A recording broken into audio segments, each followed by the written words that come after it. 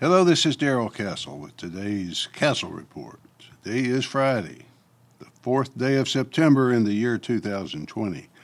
In this report, I will be talking about some of the comments to my last report, in which I said that Donald Trump was and is a barrier to enacting the goals of the World Economic Forum as announced in their June communique here at the Castle family.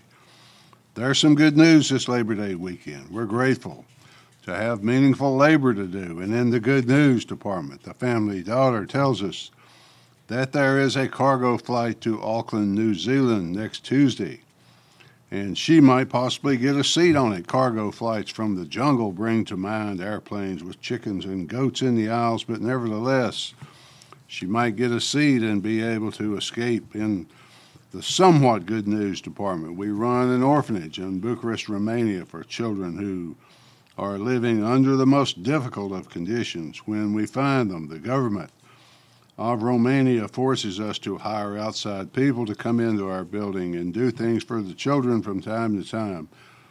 These are things that our people could do better than any bureaucrat, but we must comply with the local regulations. One of these people came into the orphanage the other day, turned out to be positive for the virus and with obvious symptoms. Now our kids are all in quarantine. May not be able to start school on time. The good news is that all our kids have tested negative so far. Mia is a woman of prayer and of faith, so we leave it in God's hands. Last week, my report was called Why All This Division, Conflict, Disorder, and Destruction.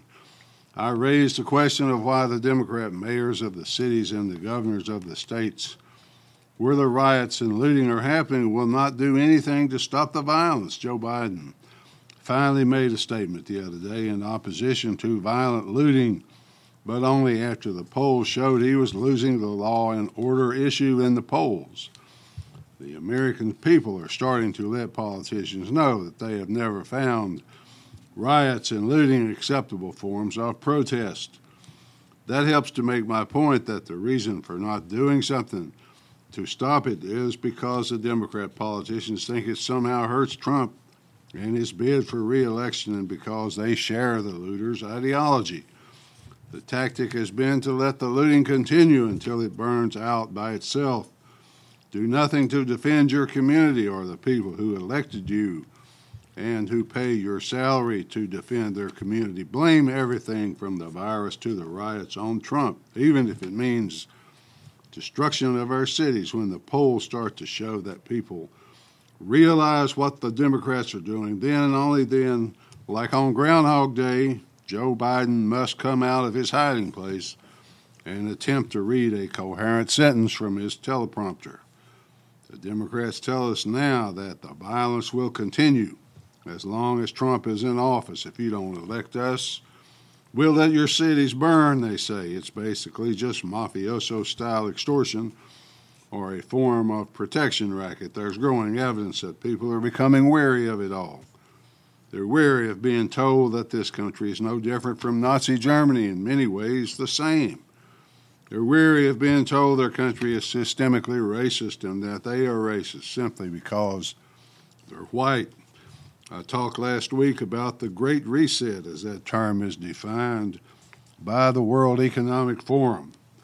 In the forum's manifesto issued in June of this year, the forum members said that we're going to have a reset of capitalism. I suspect that means a new socialist world system with government and chosen ones of industry in partnership over this world, a new currency based in some fashion on cyber technology, a return to the Paris Environmental Treaty, the destruction of American manufacturing, a new emphasis on our goddess Earth, as well as a new worldwide health system based on forced vaccinations, artificial intelligence, and transhumanism. I said that technology to do these things is already here, already in place, waiting only for Trump's defeat. The only thing standing in their way, therefore, is Donald Trump.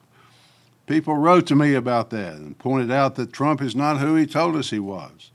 In his first campaign, he said he would do many things. He's not done those things. He said he would refrain from doing many things He has done. Some of those things, as pointed out by those who wrote to me, include failure to address the abortion issue, complete failure of fiscal responsibility without restraint on spending plans, to use the U.S. military to bring the vaccines, failure to expose the Federal Reserve, failure to expose and examine 9/11. Those are all things he said he would do or would not do, and he has done or has not done. There are many others I could add to that list, but you get the idea. Do you really think Democrats universally hate Donald Trump because of those things? Or do they hate him less because of those things? Do you think Democrats and their fellow travelers in virtually the entire high-tech world, as well as the world of banking and finance and the world of media, hate him because of those things? Perhaps they hate him because of his tweets or because of his brash confidence, his preening, sometimes obnoxious behavior. I don't think they hate him for those reasons at all, since most of them are the same way. No, I think they hate him because they only want someone in their temple who is one of them, who can assume the role of high priest of wokeism. He also stands as a barrier to the goals of the new world globalist system. He voices opposition to the things I mentioned as coming from the World Economic Forum. So he must be defeated. The Democrats have selected Joe Biden to carry their banner and to explain all of this to us. Nobody's more woke than Joe, although Trump refers to him as Sleepy Joe. He has trouble communicating when he's under pressure. He appears to be suffering from dementia. He has trouble even reading a coherent sentence. He did manage to issue a statement to put himself on the side opposing violence the other day. When he doesn't have to read or speak publicly, someone else writes the material. He does a little bit better. I hate to make fun of Joe because he's ill. He probably can no longer help how he's being used. Elder abuse is probably a term for what his family and the Democrat Party are doing to him, even though he is suffering from obvious mental decline. He has at least a fair chance to be handed the reins of enough power, enough nuclear weapons for total world destruction. Who will lead the nation if Joe is elected president? I don't know the answer, but I can speculate based on some evidence and some rumors. Most people seem to think if he were elected, Kamala Harris would actually be president, since he obviously does not have the mental capacity to fill the job. I'm not so sure about that, though, since it would be Joe and not Kamala taking the oath of office as president. I suspect we might have something like we had when Franklin Roosevelt was debilitated by illness for a while. Eleanor assumed responsibility for the decision-making in the White House rather than calling on Vice Presidents Henry Wallace or Wendell Willkie. My guess is that Jill Biden would love to have that job, has no intention of giving it up to others. Jill has been with Joe a long time, but remained mostly in the background until she had to step out to help him with his medical problems. Perhaps we will get the chance to see what kind of president she will be. As for the swamp or the deep state, there are very few more swampy or deep than Joe Biden. He came to the Senate in 1972, 48 years ago. Of the 100 senators serving at the time he was first elected, only 12 are still alive. So Joe is a survivor both in a physical sense and in a political sense. Many things have happened since 1972. Joe has been right there in the middle of them. For almost all 48 years, he's been trying to find some way to get the presidential nomination of his party. Joe has been like a chameleon. During his term in the Senate, he changes to fit the coloration of the day, the politics around him. At first, he was a Scoop Jackson type of conservative Democrat, but as times changed to fit the 70s, the 80s, and now the new century, Joe changed with them. Now he's a revolutionary socialist, but I wonder what Jill is.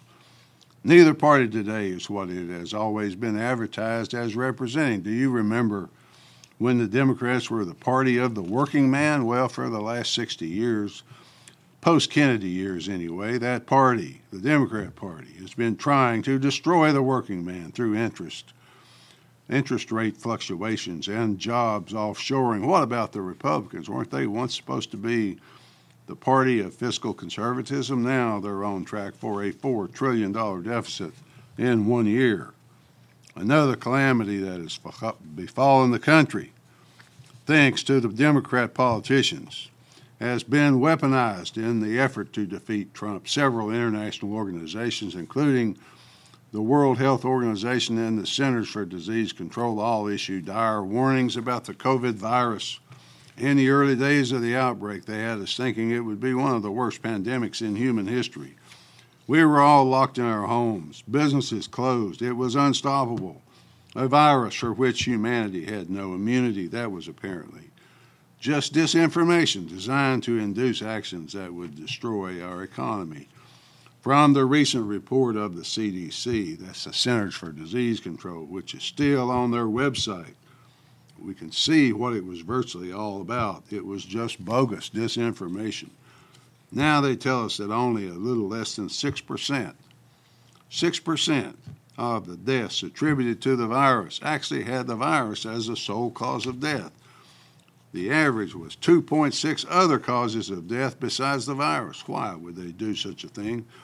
Perhaps they were just mistaken, but if so, their mistakes caused many problems, including Andrew Cuomo, who sent most of his infected problems into nursing homes, thus earning him the title of Granny Killer.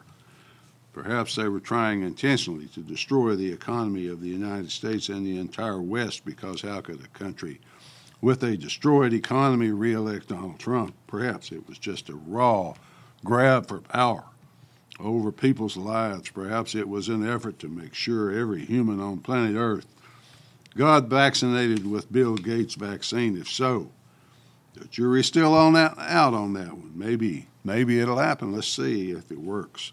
Finally, folks, I don't know if Joe Biden has dementia or not. It sure looks like he does, but that's just a non-medical guess on my part. Who will serve as president and lead this country if Joe is elected? Turns out to be demented. Will it be Kamala, or will it be Jill who seizes power? God knows, but I'm just guessing. At least that's the way I see it, folks. Until next time, this is Darrell Castle. Thanks for listening.